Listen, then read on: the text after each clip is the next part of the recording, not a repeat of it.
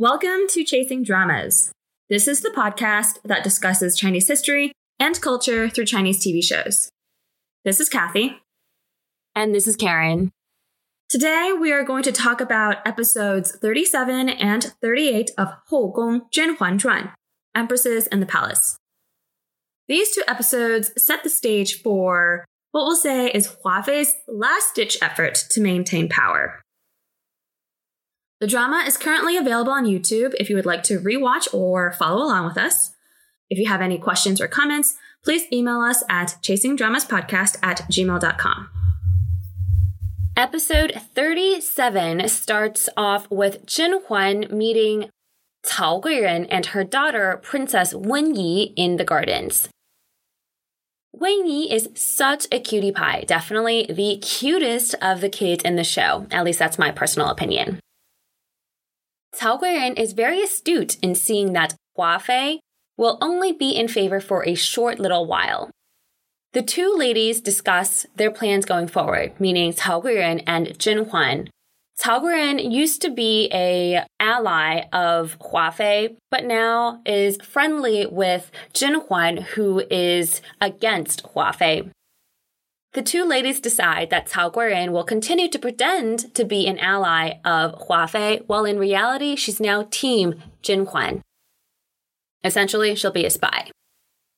In order to strengthen this relationship between the two,甄嬛says that she'll be Princess Wenyi's, what you would call godmother, so that the two, so甄嬛and Cao Guiren, will have their incentives aligned.甄嬛's next stop is to see her friend Shen Meizhuang, who is annoyed at her, as we discussed in the last episode, for being the one to ask the emperor to promote Nianfei back to Hua-Fei. It means that Hua-Fei has returned to favor. It's understandable that Shen Meizhuang is upset. Hua-Fei was the one who caused her to catch the plague and also caused the fake pregnancy scandal.甄嬛tries to explain her point of view in that Nianfei returning to favor was inevitable.甄嬛would rather be the one to make this ask so that the emperor will feel guilty.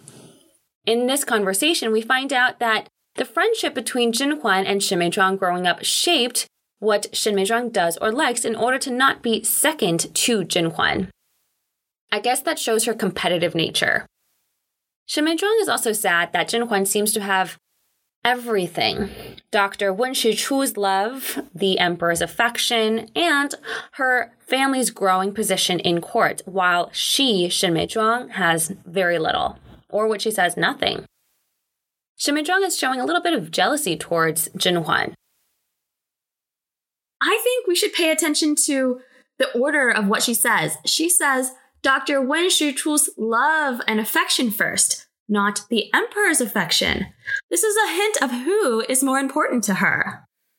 Exactly. We see a crush developing here, don't we? Both sides have their own perspective, and unfortunately, neither Shen Meizhuang or甄嬛will back down.甄嬛says her goodbyes and says she won't bother Shen Meizhuang anymore until甄嬛has succeeded in her plan. So what is this plan? We'll figure out more about this in the next two episodes. The people that reap the biggest reward from the divide between Shen Meizhuang and甄嬛are none other than the Empress and An Lingrong. Both of them discuss that Shen Meizhuang and甄嬛cannot be allowed to grow their power within the imperial harem, especially甄嬛. They cannot be as powerful as Hua-Fei. This is why An Lingrong was trying to sow some discord between the two. An Lingrong here is just extremely fake. Her inferiority complex is on full display in this episode too. She cannot wait to gift甄嬛's mother items from the palace. And she fully admits this. She even says, it's my time to gift people things. This again is her worldview. She didn't mention any thanks about spending time with甄嬛's family when she first got to Beijing. Right now, she just is like, you know what? I have some favor. I just want to show what I have. She even says, I felt beneath them. Now look at me. I have stuff to give too. Like, girl, that's not how you should be thanking people who took you in. At least in this episode, Shen Meizhuang completely calls An Lingrong out on it. We have a scene later in the episode where An Lingrong and Shen Meizhuang are talking again. This is such an awesome scene. You just want to say, yes, girl. Shen Meizhuang totally saw through the fact that An Lingrong used her maid to tell her, Shen Meizhuang, about Zhen Huan asking to reinstate Hua Fei in an effort to make Shen Meizhuang mad at Zhen Huan. Shen Meizhuang knows that An Lingrong may not be as straightforward or good either. Shen Meizhuang straight up just tells An Lingrong to stop scheming as well. The entire time, An Lingrong is clenching her fists because she's being told off. She holds her tongue and again plays up the whole I'm innocent act and is very meek. But I am super happy that Shen Meizhuang finally sees through her act. Yes, somebody is calling out An Lingrong. She thinks that she is doing this all kind of under wraps and is very sly in sowing discord between Shen Meizhuang and Zhen Huan.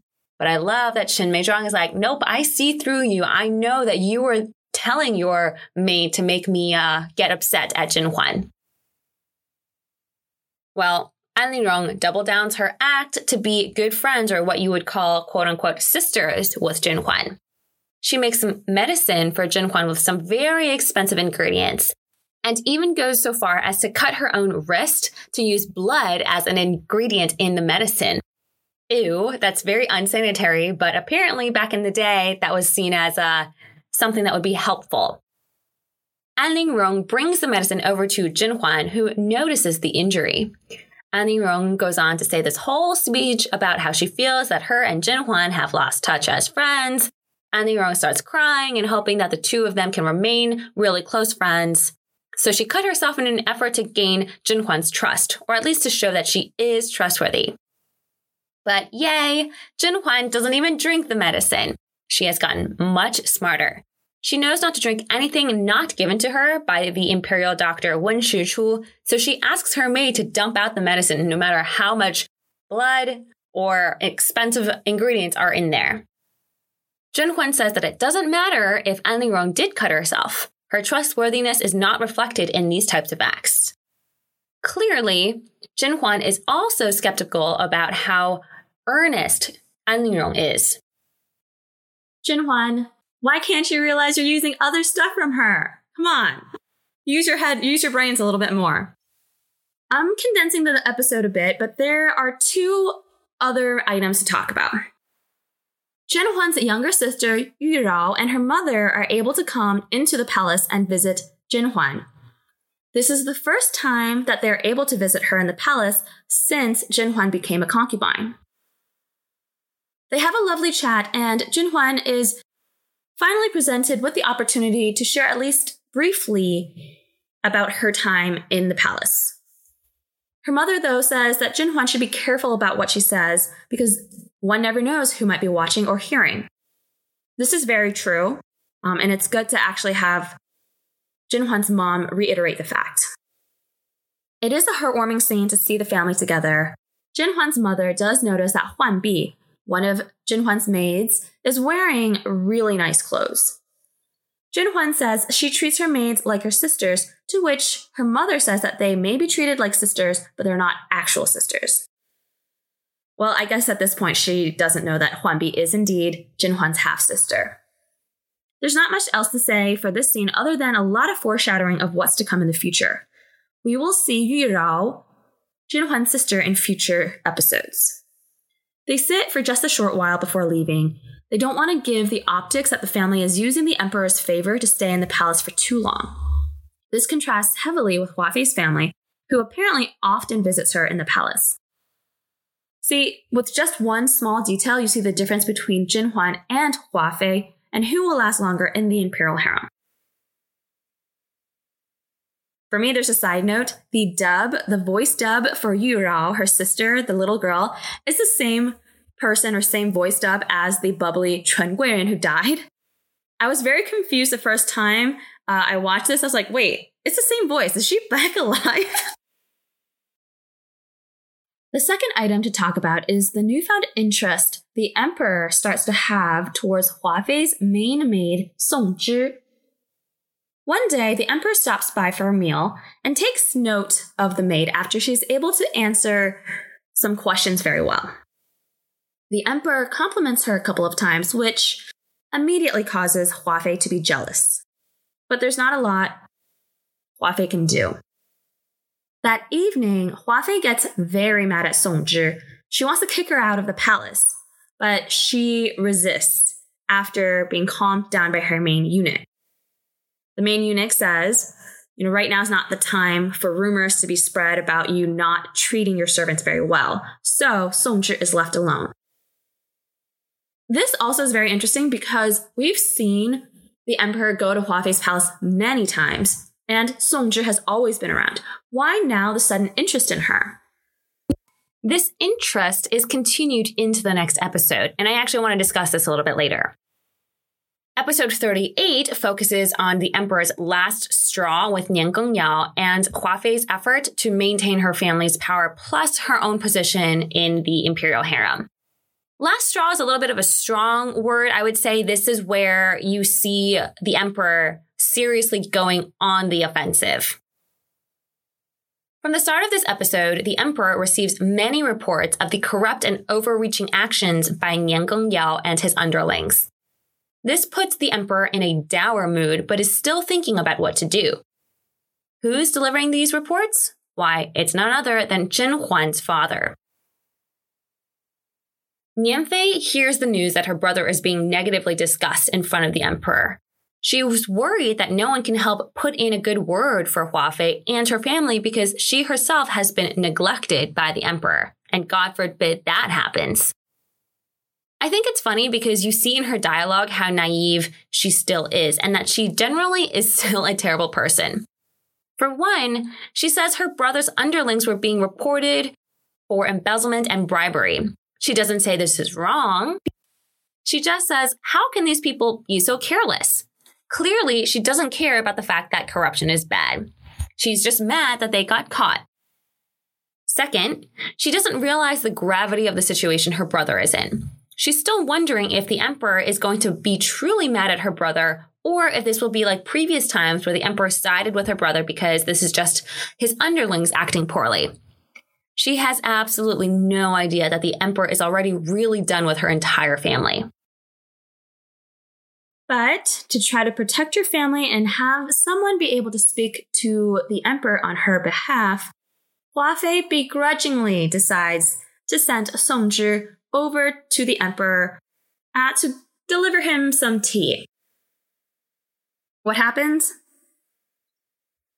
I think everybody knew what was going to happen, but when I saw it, I was like, wow, my goodness.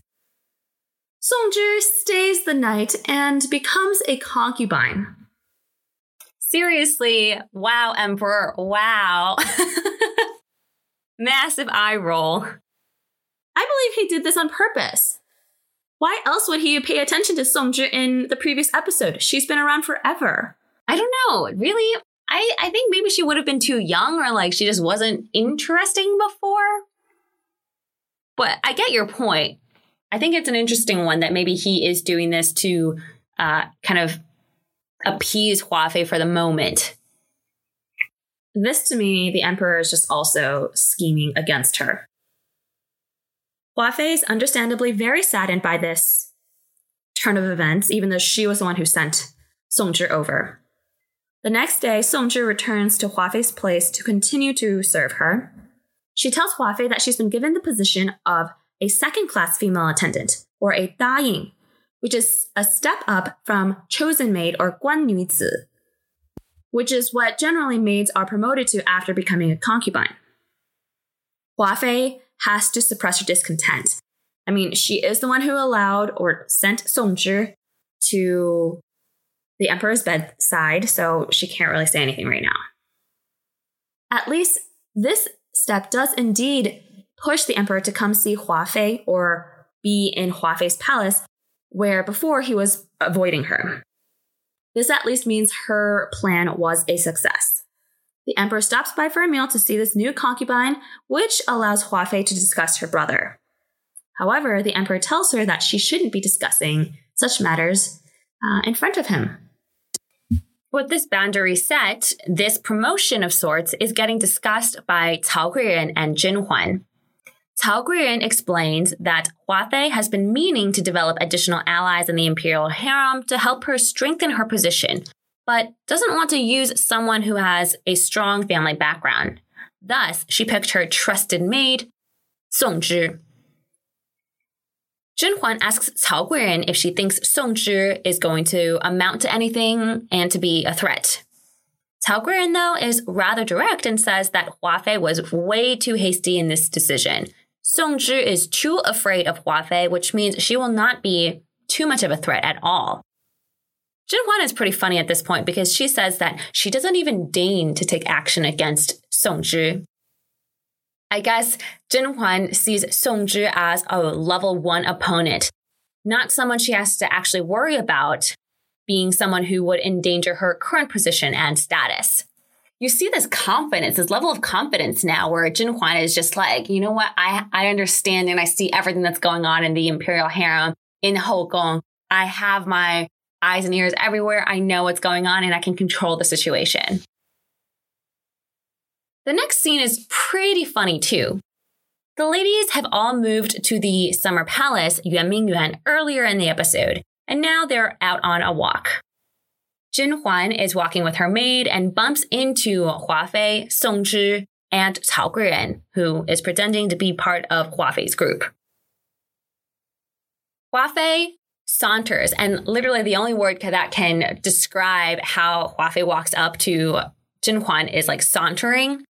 And gloatingly asks whether Zhen Huan would see the day that she, Hua Fei, would regain favor. Zhen Huan is nothing but respectful towards Hua Fei, with, of course, a slight tinge of sarcasm, which annoys Hua Fei.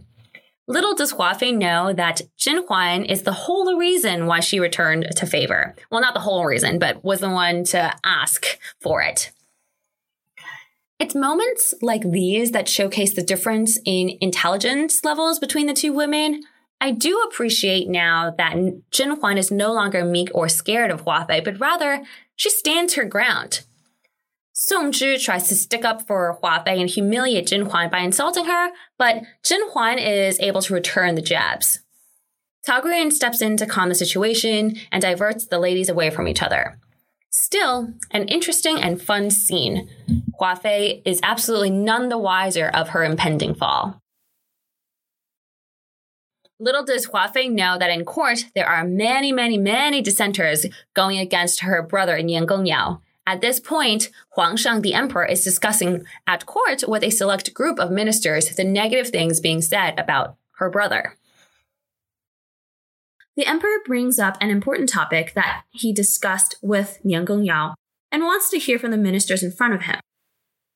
The topic at hand is the emperor's 8th brother and 9th brother.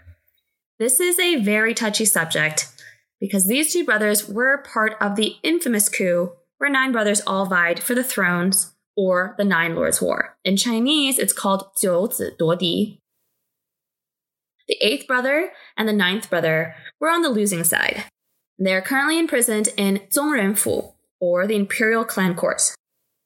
Apparently, these two have not been very remorseful while in isolation.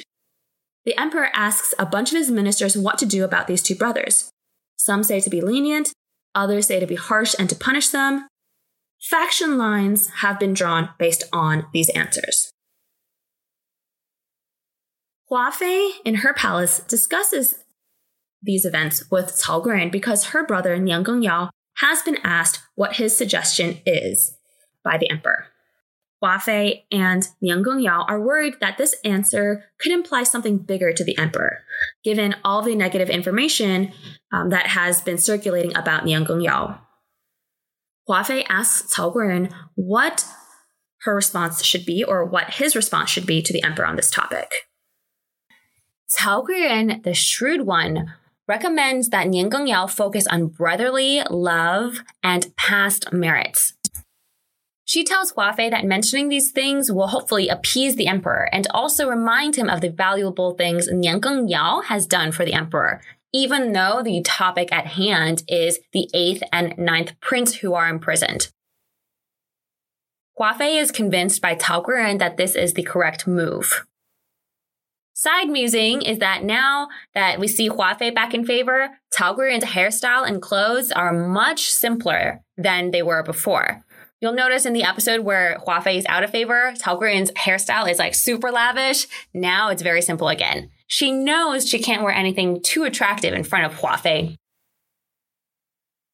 I also just love that everyone knows Hua Fei is on her last legs except for her. Zhen Huan even makes a big show of jealousy about Song Zhi at an evening gathering with Cao Guoren and Xin Changzai. I find the next scene hilarious. Song Zhi is with the emperor trying to discuss politics, or more specifically, Nian Gengyao.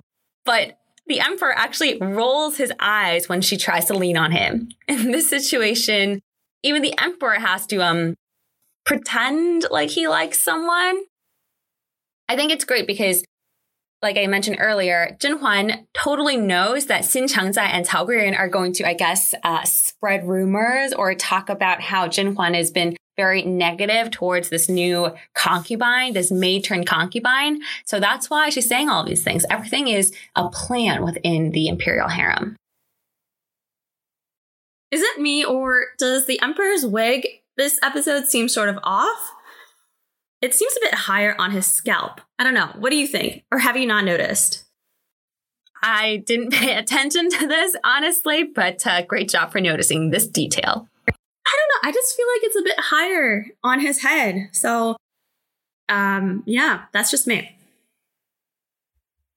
Well, the episode ends with Hua Fei gloating to Cao Guoren that her brother seems to have gotten a reprieve from the emperor.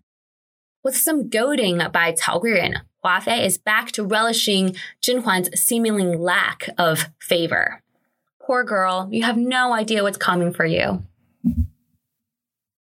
Phew. Okay, that was episode 38. Let's get into our analysis. We did most of it in our recap, but these two episodes focus a lot about imperial court. So why don't we talk politics today?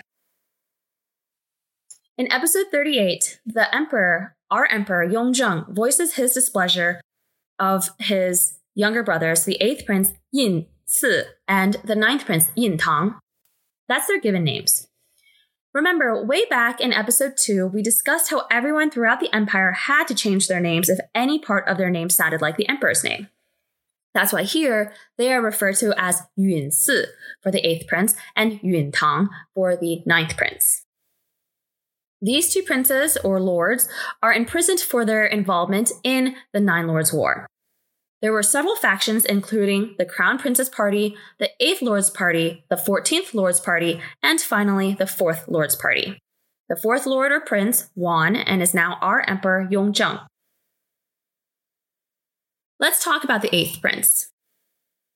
Born in 1681, he was a strapping young lad who was promoted to Beile, or a prince of the 3rd rank, or noble lord at only 17.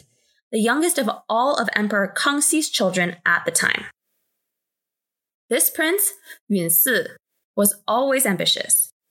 There was a crown prince at the time, but his position wasn't stable.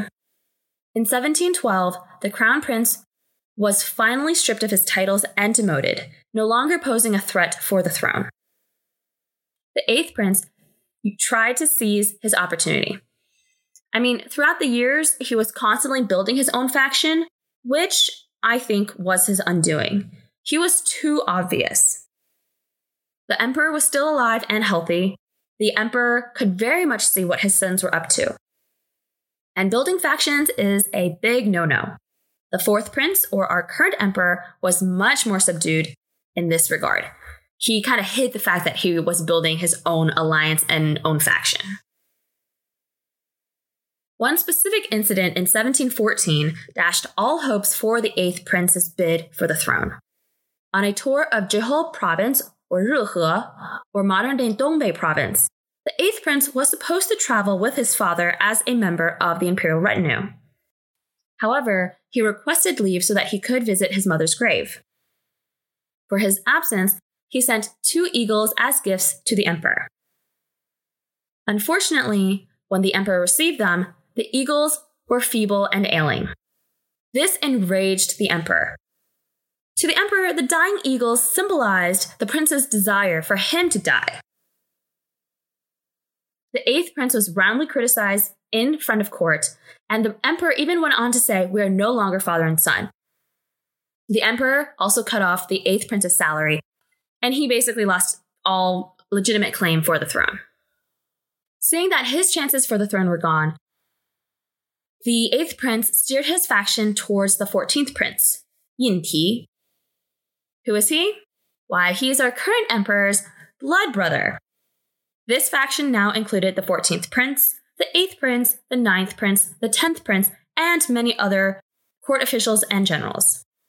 It came down to the wire. People were waiting with bated breath at the Emperor Kangxi's bedside. But when everything was settled, the successor was the 4th prince, or our current emperor, Yongzheng. In history, the 8th prince wasn't immediately thrown into prison, but his faction, along with all of the other factions, were slowly destroyed. The 8th prince was imprisoned in the imperial clan court, which is kind of like a place for like the nobility or like the imperial clan to be, I guess, punished in 1726. 4 years into the reign of Emperor Yongzheng, which honestly is around the time period that this is happening, like in Zhenhuan Zhuan. So I think there's a little bit of a disconnect here. The 8th prince died shortly after in the imperial clan court. The 9th prince was also imprisoned and died in 1726. In the drama, I can't tell if the timing is exactly right. Zhenhuan has been in the palace for at least 2 years because we've seen 2 winters. This is a 3rd summer, so I think it somewhat adds up, but not exactly. This is what Kathy just described is just a tiny snippet of what actually happened during the Nine Lords War, or Jiulong Duodi, but this provides some context for the emperor, Yongzheng's actions in this episode. He cannot show mercy even to his brothers because they plotted against him. This is why he is so wary of Nian Gengyao and his faction, because Nian Gengyao is trying to rise up again, potentially posing as a threat against his throne that he worked so hard to acquire. The subject of this, Nine Lords War, we've mentioned previously, is the topic or the basis for many popular Chinese dramas. They those dramas are really funny because you have all of these super handsome princes that everybody just fawns over. Highly recommend watching a couple of those. One of them is Bu Bu Jing Xin and the other one is Gong. Definitely recommend taking a look. They aren't really historically accurate at all, but kind of have some background. So for that, please take with a grain of salt. Well, that's it for today. The chess pieces are in motion. The traps are laid. We will have to see who survives and who does not. Thank you very much for joining us today. As always, if you have any questions or comments, please email us at chasingdramaspodcast@gmail.com. We'll catch you in the next episode.